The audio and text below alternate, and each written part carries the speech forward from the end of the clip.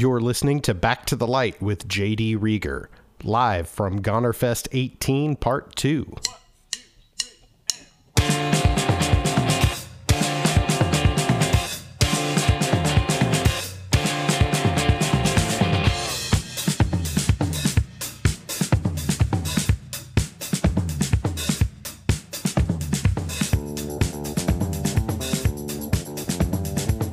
Hey everybody, welcome to yet another episode of Back to the Light. I am J.D. Rieger. This week's episode is the second of 3 recorded live on location, as they say, at Gonerfest 18 in Memphis. In this batch, you're going to hear me chatting with the legendary Reckless Eric, my friend, reigning sound bassist and future Back to the Light recording artist Jeremy Scott, and still the owner of the recording studio Young Avenue Sound, Cameron Mann. So let's get to it. Let's head back to Gonerfest 18. Right, I'm here, yeah. I can hear you. Excellent. Well, I'm here with Reckless Eric. Thank you so much for taking time to speak to me.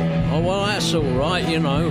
Yeah, and you're wearing a Reckless Records t-shirt. I am. I used to work at Reckless Records in Chicago. Oh, I might have seen you at there. I might have actually seen you. I've actually played there. How long has it been? I don't think you played when I was there personally. Yeah, it's a few years since I played there. I haven't been there for about 3 years. Yeah. I know that you're a Gonerfest regular. What keeps bringing you back? I suppose I must like the spirit of it, really. I do. I mean, like... And I particularly admire this because it's in the face of everything, and like it's almost like they've had to contravene the sort of woeful inadequacies of the Tennessee state legislation or whatever on you know, COVID precaution and everything. So yeah. I mean, it's incredible that they pulled this together, and Zach and Eric are really, they're good people, you know. For sure. And, you know, Memphis I could never have dreamed when I was a kid that I would come and play in Memphis. So... Were you a big fan of Sun Records and that kind of stuff? Yeah, and Stax Records. I was big on Stax Records. Oh, okay. Yeah, and of course, you know, the king of rock and roll and all the rest of it, you know, it's a remarkable thing. And then there was Alex Chilton, and what's happening next? What's coming next in Memphis, do you know? It's probably here. Yeah, it might be. Yeah. Now, the guitar player in this band that's playing, he dated my stepdaughter. Really? Yeah. He's a good guy. That's a small world. It is. I mean, like, you're getting old when you meet, you know, hey, remember me? I used to date your granddaughter. This is kind of an interesting time to be on tour in the United States. How has that been? It's a terrifying time to be on tour. And it's terrifying not because you might, you know, succumb to the virus or something. It's terrifying because there are more cars on the road than ever. And the people that are driving them are taking their terrible anger out on everybody else on the road. So you've got to be very careful, you know. There's people in trucks tailgating you. There's kind of angry mothers looking like sort of vicious seafood. You know, there's a whole host of awfulness. Well, I think the tension level for everyone is pretty high. So if you were an asshole before, it's amplified. Oh, yeah. Yeah, there are. But at the same time, I think that it's brought other people together. And where I live in Catskill, New York, it's like we have more community than ever. It's a caring community, and it's closer than it was. And I'm sure that's because of the COVID situation. Yeah. That feels true of Gonerfest, honestly, in this community here, too. Yeah, it must be happening all over. I mean, this feels great. It really does. It's sort of like I felt quite emotional when I finished playing. You know, today I was looking. It was a great set. Well, I hope so. My main concern with these things is always to try and do it to the right time. Because I said, how long would you like me to play for? They said, can you do a half-hour set, a short set? I'm going, good. I think that's about the right length, you know. And then I'm going, right, I think I've got half an hour. I'm sure. Your last record came out in 2019, Transients. It's a great record. Are you working on a follow-up? Well, yeah, I've been recording all the time, you know, during the pandemic. You know, I mean, what am I going to do? I just keep recording tracks. We have a studio, we record stuff, and then I start getting really weird and doing stuff with a Porter studio and doing stuff in like other locations when I could.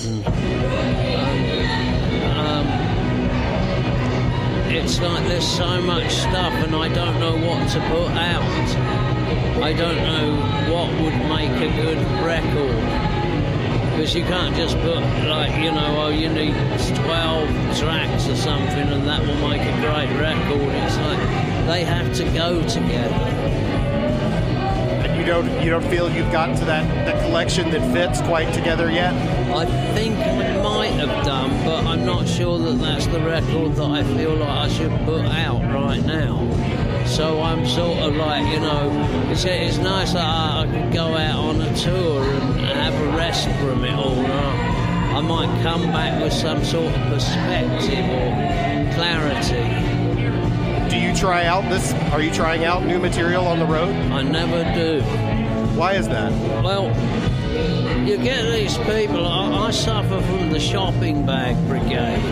They're sort of middle-aged men with shopping bags full of records you made 40 years ago that they want autographing.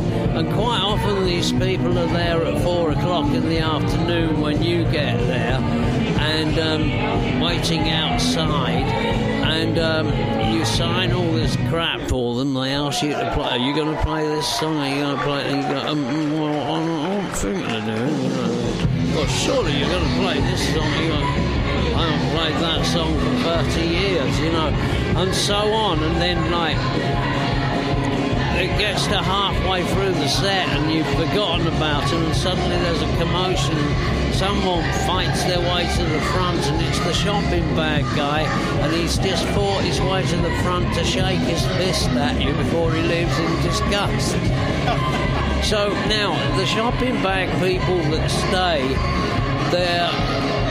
there's another version of the shopping bag guy where they've come and seen you at 6 shows and heard you doing the new song and then it comes out on the record and they go, I was disappointed with how you treated that, you know, and it's like it becomes old news. Everything travels too quickly.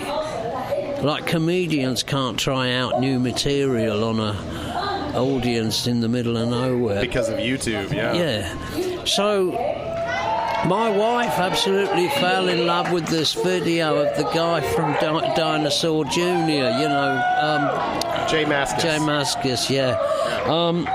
Because, like, she found a video of him, like, singing to a Tom Petty song. And she's a big Tom Petty fan. So she wrote a song called Tom Petty Karaoke. And, like, dressed up as this desperate, like, hillbilly backwoods woman and, like... From Gainesville? Yeah, that kind of thing. And, like you know, we did a video and, like, she drove this truck. I've got this old truck that I used to sort of cart stuff about. So, and she drove that and went to a karaoke bar and it was all filmed. and like made this record, and it was great. And but like a year later, I met someone I know in Los Angeles who is friends with J Mascis, and said, well, she's she places songs in films, and she really wanted him to do a cover of this Tom Petty song, and she said, I need a demo of it. And that's why he was singing it in the karaoke bar. It was to make a demo that he could send to her. So he said, okay, I've sung along with it in the karaoke bar, I'll put it on YouTube, and like you can pick it up from there. And in the meantime, it went viral, and it was global. So, you know, I mean, anything... I don't know, how did I miss this? Well, I mean, you're obviously not clued in, yes, like I am. Clearly not. No, clearly not.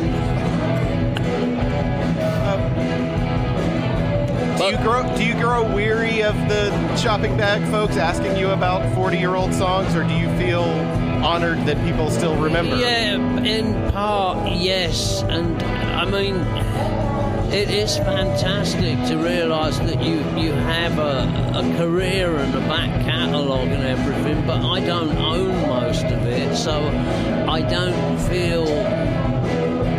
I don't feel the closeness that maybe I should. I can understand that. Somehow, and it's like I say, look, it's not going to bring you back to life. It's not going to make you, you're not going to be a 26-year-old. You're not going to grow your hair back and lose 14 pounds in weight, and you're not going to go back in time. It's just going to be sad, because some of that stuff, when I wrote it meant something to me. And people change and they evolve and their perspectives change, and I sometimes think that it would be dishonest for me to do those songs now, because I couldn't do them with really true conviction. So I try and do stuff that I can feel some conviction with, you know? Yeah. It's interesting that you would still feel conviction for Whole Wide World, I guess. Well, Whole Wide World is bigger than I am. It was the first song that I wrote that was any good. And it was... it was a struggle. Everyone said it's only got 2 chords, that's not right. And it was like it's got a time slip in the chorus, and that's not right. And they said, it was like, it was a struggle to get anyone to listen to it. It was difficult to find a band that would play it until, I played it for Nick Lowe, and he said, I know what to do with this. This is great. And I'm like, really?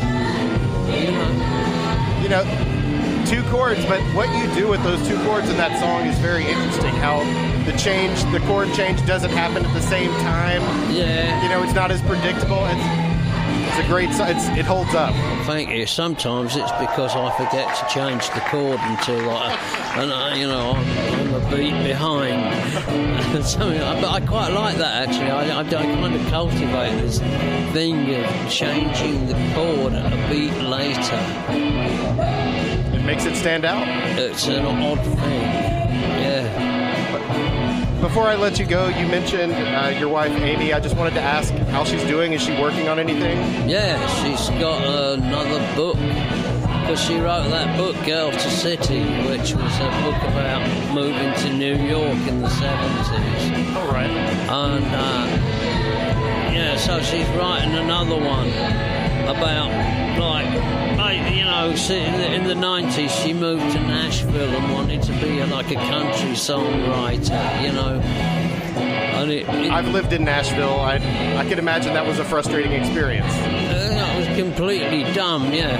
And she took me to Nashville once when we first met, and I went, what a dump, what did you want to live here for? This is terrible, this place. And then suddenly it changed. I've done my last 2 albums, I mixed them in Nashville. Oh, really?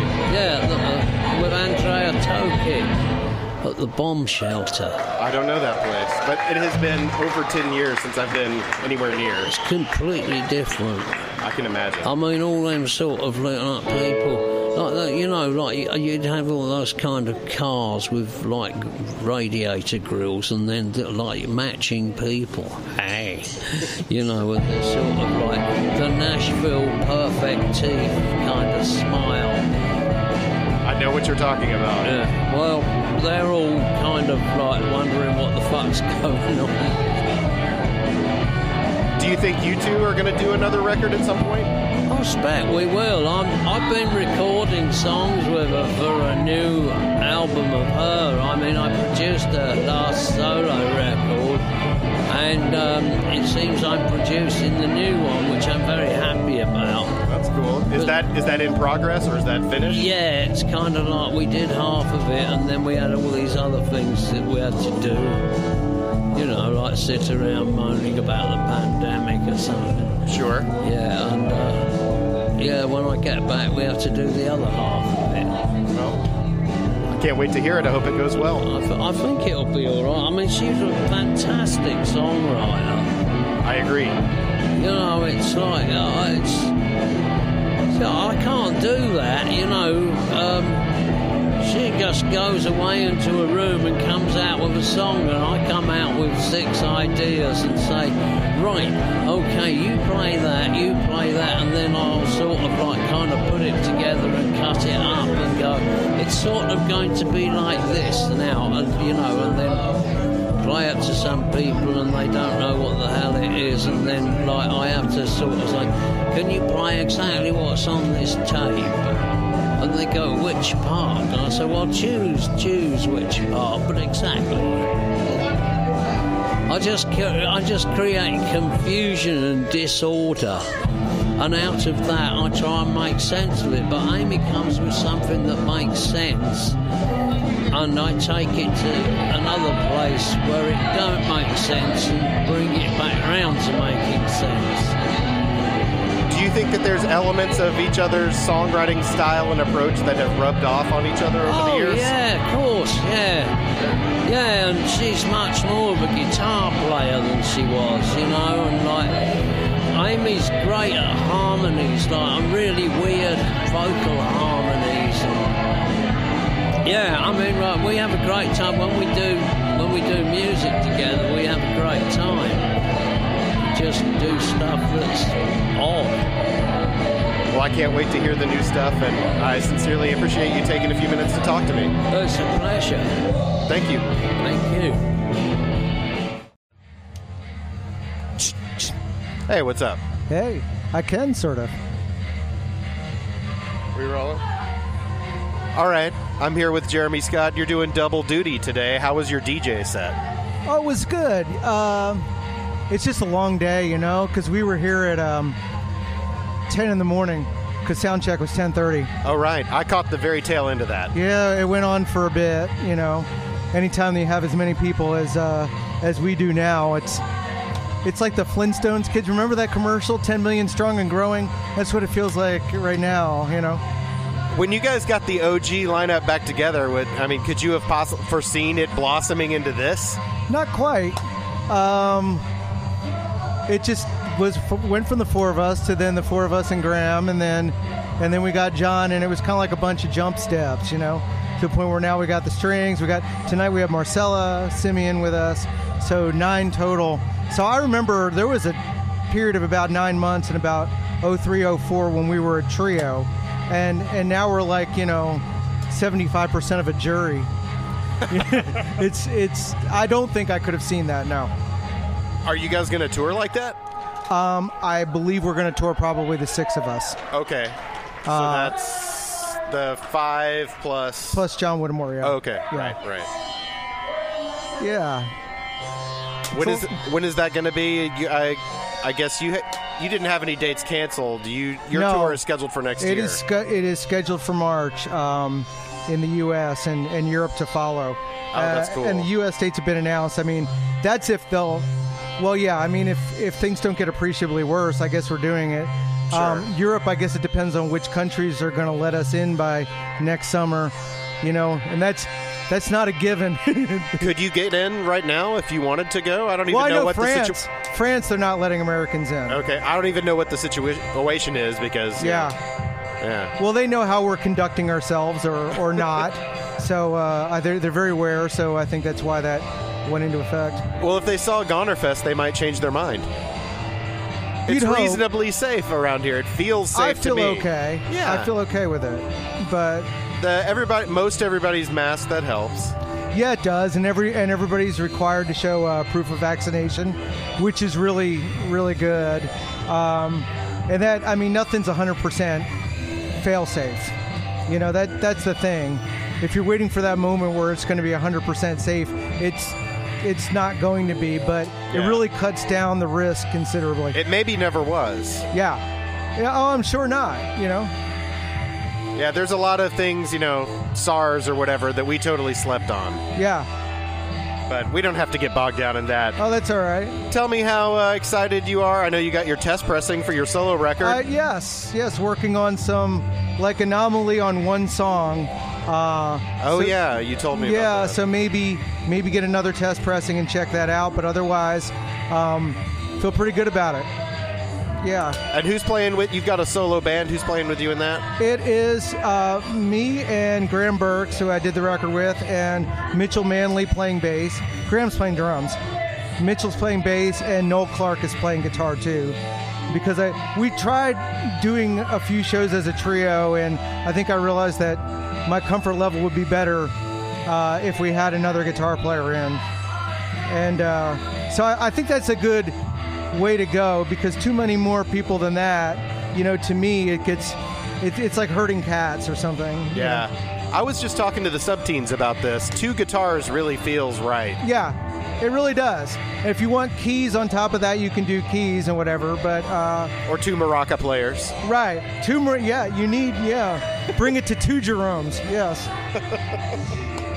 No, that was great. Quintron did that last night. That was the reference. I know, that's what I was. It was awesome. Yes. I mean, I think there was one song on the record that Graham and I did where he was like, I think he told me he put 3 maraca tracks on, or three shaker tracks. So, kind of crazy. He's the Noel Gallagher of shaker tracks. He sure is. He's layering them. God, man, yeah. But and then once you know that, though, you hear it and you're like, yeah, that makes sense. And you hear one of them kind of drop out or whatever, you know. And I'll have to listen for that now that you say that. Yeah. Well, what else is going on, man? Is Toy Trucks up to anything? We've been pretty quiet, basically because we did some recording earlier this year, and we don't have any shows booked right now, but I think that'll change soon. The plan is to go and record some more, like another full length next year, is really what I want to do. We put that EP out on Spotify because I would have loved to have a 45, but right now doing 45s is pretty cost prohibitive. If you're going to spend that much, you may as well make a record. You might as well just go all in and do it, and just do a whole record. So, you know, so if we had just done the 3 songs and maybe gone back in and done like a Bob Seger medley, you know, then that would have gotten us real close. Well, cool, man. Of course, I want to dig into your solo record at some point in the future, but we don't have to blow it necessarily yet. No, yeah, we can pace ourselves, which is what I'm trying to do today with beer. I mean, geez. Being out here for over 12 hours in the sun, it's like water city, you know? Yeah. Stay hydrated. Yeah, I don't miss the festival balance of the buzz and the hydration. Oh, God, yeah. I bet you don't. I don't miss it at all. No, it sounds more appealing every year, doesn't it? Especially at my advanced age, you know?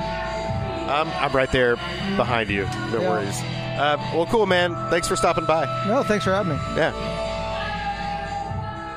Time out. Before we get back to the Light live from Gonerfest 18, I must remind you that BackToTheLight.net is your source for excellent podcasts, including this one, and a bunch of great music, including my own.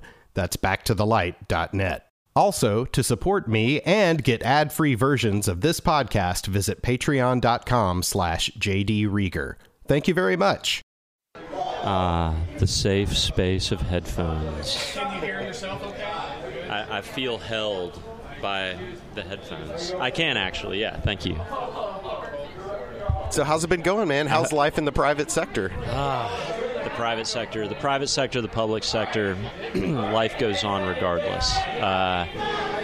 But yeah, I've known you, I think, in both incarnations, private and public. Currently, but you're right. My day job at Methodist of Honor is good. I don't even know. Last I spoke to you, I think you were still at Shelby Farms, maybe? Yeah, I was at Shelby Farms for a few years during the Capitol campaign. I did a brief stint for a real estate investment trust. I've got a lot to say about that, but I don't want to bore you to tears. And went right back into nonprofit work, which is what I'm supposed to be doing. So I work for the philanthropic arm of Methodist Hospital, and I raise funds around clinical areas of need and community health, which in Memphis there's tremendous need, so our work is never done. So I'm really lucky to do what I do. And then I still, of course, own Young Avenue Sound, and that's... I guess, like, I commonly say that I do that on the weekends, but that's also not really entirely true. I'm there for like a couple of hours doing little things because the studio kind of runs itself at this point. Is it good for you to keep like a foot in the music game? Is it important for you to do that? It is so funny that you asked that question and that we reconvene after all these years, JD, because the studio story for me has been just an interesting journey. That's the shortest summary I can come up with. If you had talked to me 3 weeks ago, the conversation that we would be having is that I've sold Young Avenue Sound, that we had a going away party, and I gave a tearful speech on the microphone with all of our engineer friends and musicians, and everybody came out for it. And then the following week, I found out that our buyer for the studio died of COVID. My gosh. That we were supposed to close on the sale of the studio. So just like that, I'm right back in the studio business after unwinding that business for the last 5 months since May. I had no idea I didn't know you were looking to sell it or had sold it or anything. That's so wow. Yeah, it actually was not like it wasn't for sale. The short story is after my dad passed away, as you know, I kind of jumped back into the business and was able to, after some deferred maintenance and putting a new roof on the place and getting Chris Jackson from Ardent to recap the Neve and various other things, got it back to ship shape. And I've got tenants and 2/3 of the square footage, but then still operate Studio A as a studio with the help of 3 super fantastic, amazing humans, Blair Davis, Calvin Lauber, who's on tour with Julian Baker right now, and Matt Qualls. And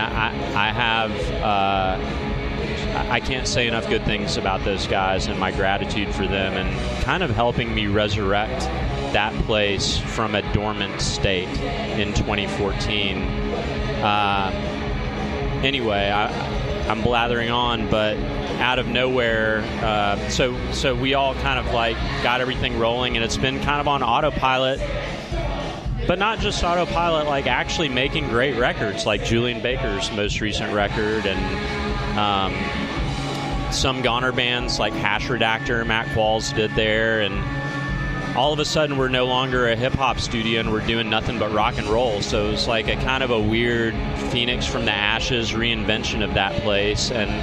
But to complete your question, out of nowhere in April, Tommy Peters, the owner of BB King's and Lafayette's, made me an offer on the building, the equipment, the whole kit and caboodle, and it was the proverbial offer that I couldn't refuse and didn't refuse, and Tommy Peters was going to buy Young Avenue Sound. Oh my gosh. You know, what's crazy is that Jennifer, my wife, knew Tommy Peters, trained him in Pilates for like a while when she was a Pilates instructor. Wow.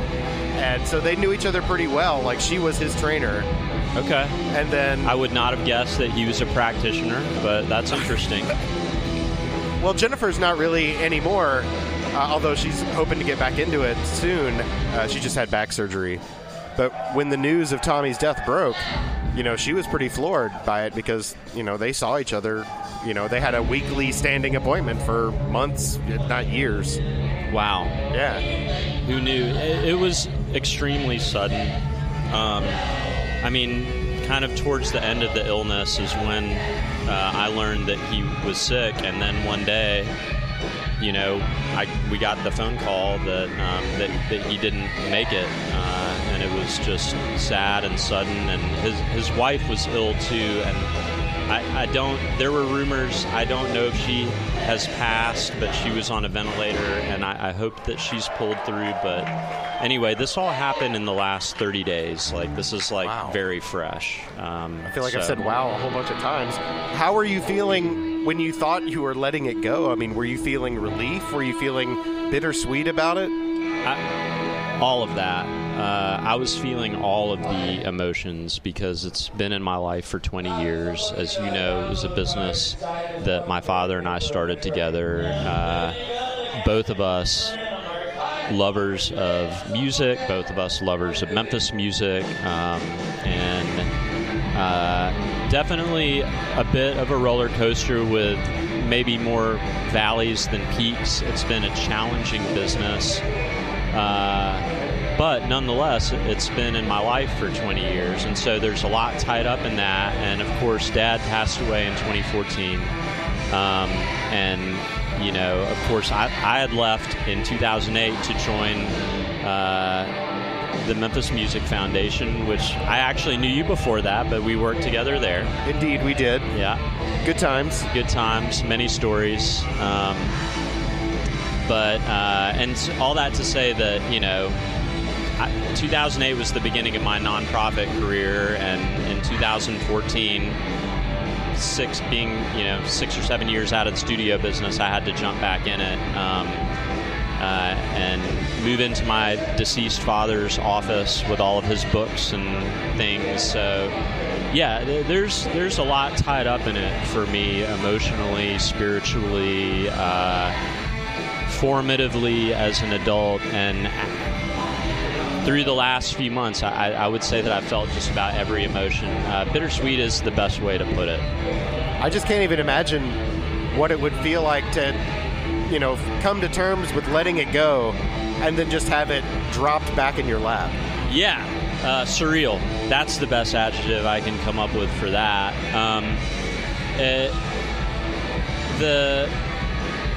Tommy's interest in the studio was also unusual because, and this is some backstory and really bizarre Memphis music history, but my dad was friends with Tommy Peters and was one of his first investors in B.B. King's Blues Club in 91, whenever that opened during the resurgence of Beale Street.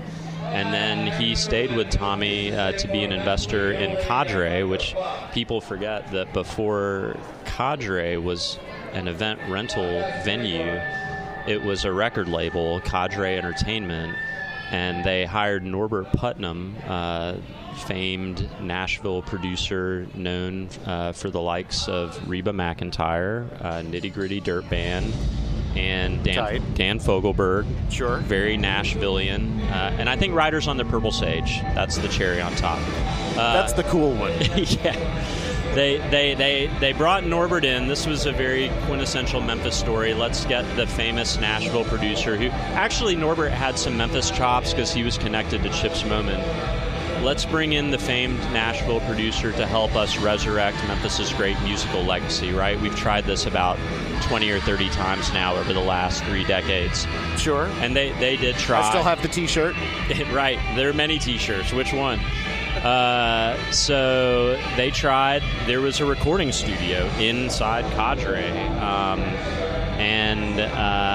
For about a year and a half, they put out, I say records, they put out a few CDs on Dobie Gray, Eddie Floyd. That's cool. Yeah, they were kind of like, let's go back to some of these legacy Stax artists and do some back catalog stuff, but also let them do some of their newer things. And anyway, Ruby Wilson, and now I can't remember, there were 2 or 3 others. They also actually did a record on CYC, Elliot Ives' old band. if you remember them from Oh, the yes, 90s. I remember CYC. Yeah. Sure. Anyway, after about 18 months and a couple of $1 million spent and some boxes of CDs that were waiting to be sold, that venture fizzled out, and the investors in that venture were like, we don't want to be in the music business anymore, except for one whose name was Don Mann. And he was like, wait a minute, I'm not done yet. I don't know why we're shutting this thing down, but I'm going to buy this equipment and find a building and try to do this myself. And that was how Young Avenue Sound was born, out of Tommy Peters' original vision for Cadre. And so strangely, 20 years later, Tommy Peters comes to the table, wants to buy his equipment back and the building to do his own thing. I don't know whether to call that Memphis or weird or Memphis weird, but it's unusual. Yeah. Was that part of why it felt right to you, because it was originally he was originally part of the story? Honestly, the thing that felt most right to me was just the fact that he wasn't a developer that wanted to knock the building down and put condos there, because 9 out of 10 buyers, that's what they would want to do. And right off the bat, he was like, I love this building. I love Memphis music. We're going to keep the studio. We're going to keep this thing going. And so, yeah, I mean, that obviously spoke to me. I have sentimental attachment, of course, to that place. There's a lot of memories. I made my records there back when I was an avant-garde performance artist. Back when you donned the wig. Back when I wore ladies' stockings and eyeliner. A band you worked with back in the day is actually a band I'm working with now, the Subteens. Yeah. What do you remember about making that Subteens record? Well, honestly, we were incredibly honored that the Subteens would record with us because, well, first of all, I had Burn Your Cardigan and I was a fan, so that's first and foremost. Secondly, at that time, I would say that we were lacking in the street cred department, and you were hoping the Subteens would bring that? Yeah, absolutely. The Subteens had street cred, and I'm just kidding. In spades. Heartbreak and Mark Aiken. Money taken. and it was funny because we, at that time our engineer was the Nashville guy. Norbert's guy, a guy named Willie Pavere, and suffice it to say that he brought a very professional Nashville approach to how things are done in the studio, and let's just say that maybe that wasn't the best fit for that particular band. However, I could sort of see how that might be the case, having just recorded with them last weekend. However, we completed a record, and there are a couple of songs on that record that I like a lot. But it was like, I think it challenged them a little bit and stretched them in a different direction. And I became acquainted with Mark Aiken at that time, and got to know him really well during that record, and then reconnected with him many years later. A whole brand new Mark Aiken, small business owner of one of the best gyms in Memphis, and kind of an inspirational guy for me and for many other people if you follow him on any of his social media. And I do. I've got a lot of love for Mark Aiken. I'm very impressed with his journey. So, when I think about, I like that record, that second Subteens record. It's a good record, but I really think if they had done it as a 4-piece with Jay on bass and Terrence on second guitar, that was the money lineup, no pun intended, T-Money. That was the best Subteens lineup in my memory. I think you just missed that by like a couple of months. Right. Yeah. I think it would have made all the difference. Damn it. We could have been on the map. We could have made it. Look, we got our street cred. I'm happy with that. So what's next for the studio? Now you're just running it. You're preserving the legacy. You're back in the game. Unknown. what's that? Somebody sent me a GIF. Actually, I think John Miller sent me a GIF of what is that Pacino movie? Like, I thought I was out, and they pulled me right back in. It's The Godfather. Yeah, thank you. Appreciate that. Look, Pacino's been in a lot of movies where that could have been a line. I just didn't remember it was that one. Anyway. What was the football movie he was in where he's the football coach? Could have been that one. Your listeners can't see this right now, but I am flicking you off.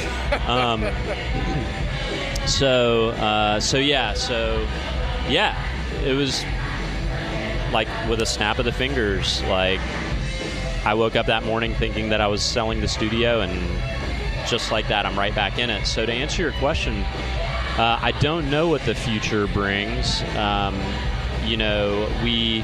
Winding down that business, we lost a couple of the tenants that were upstairs. However, people love the space up there, so there are actually like some new potential tenants in line already, which I'm excited about. Matt Qualls, unfortunately, unfortunately, I'm happy for him. He moved in with Doug Easley at the recording studio on Park, and he's doing great down there. I miss him terribly. He was one of our tenants upstairs and just a great producer and engineer. And Calvin Lauber is currently on tour with Julian Baker, so he'll get home in a few months, and hopefully will continue to record with us.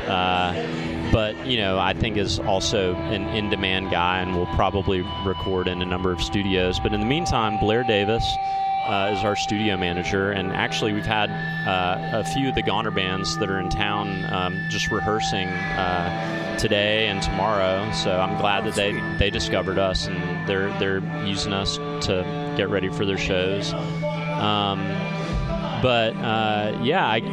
I guess it's going to be business as usual. Although there is still, I would say we're a little bit in the rebuilding phase of just kind of like getting things back going again. But thankfully, the studio didn't go anywhere. I didn't move any of the gear out, so that's there. It's kind of more just letting people know we're still here, we're still recording bands, and we're doing our thing. It's an interesting time for Memphis recording studios right now. There's a lot of options on the table. High Low has a fairly new spot, and the new spot just opened or is opening in Crosstown. Yeah. The Matt Ross Spang place. Yep. Yeah. A lot of competition, man. There's no shortage of amazing studios in Memphis, and they just keep building them. It's kind of like uncanny. It's like, wow, every few months you hear about a new one. But at the same time,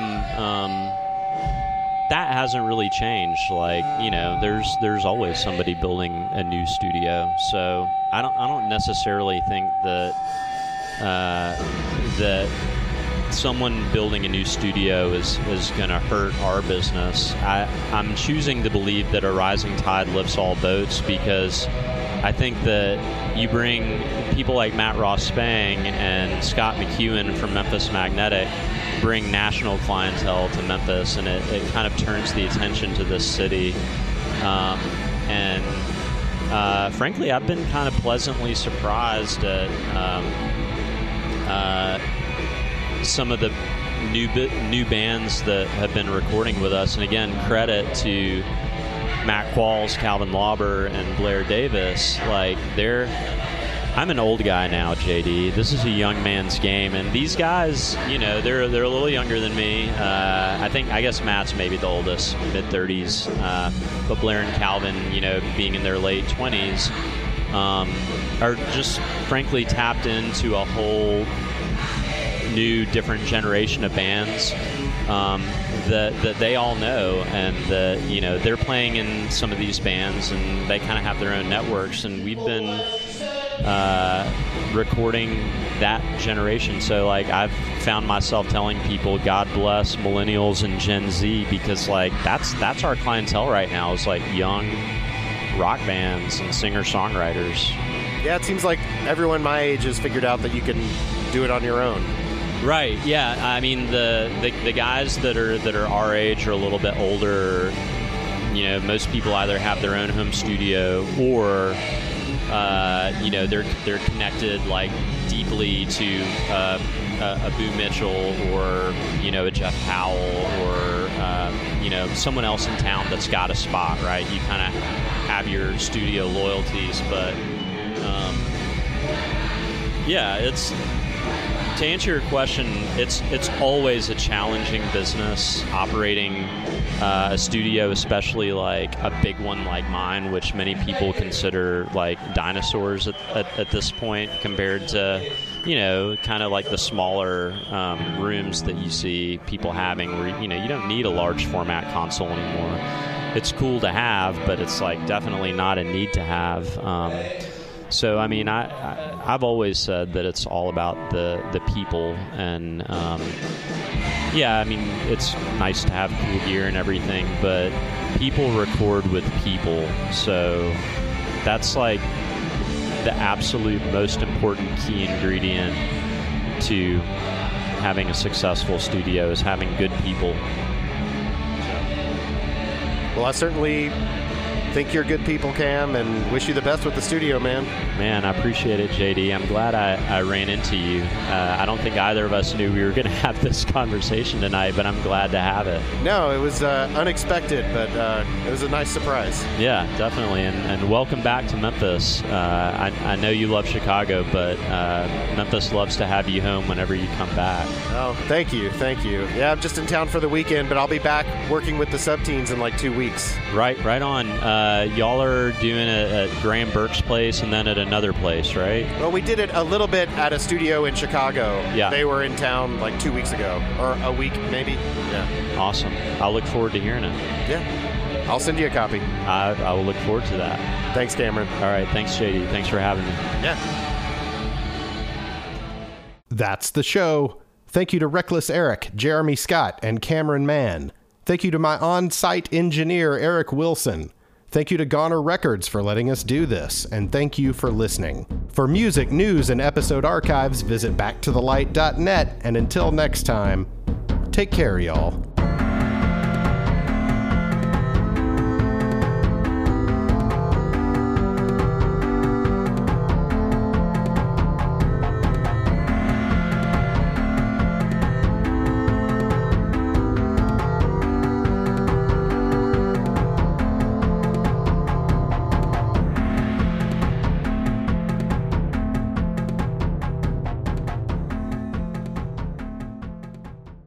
Part of the Back to the Light podcast network at backtothelight.net.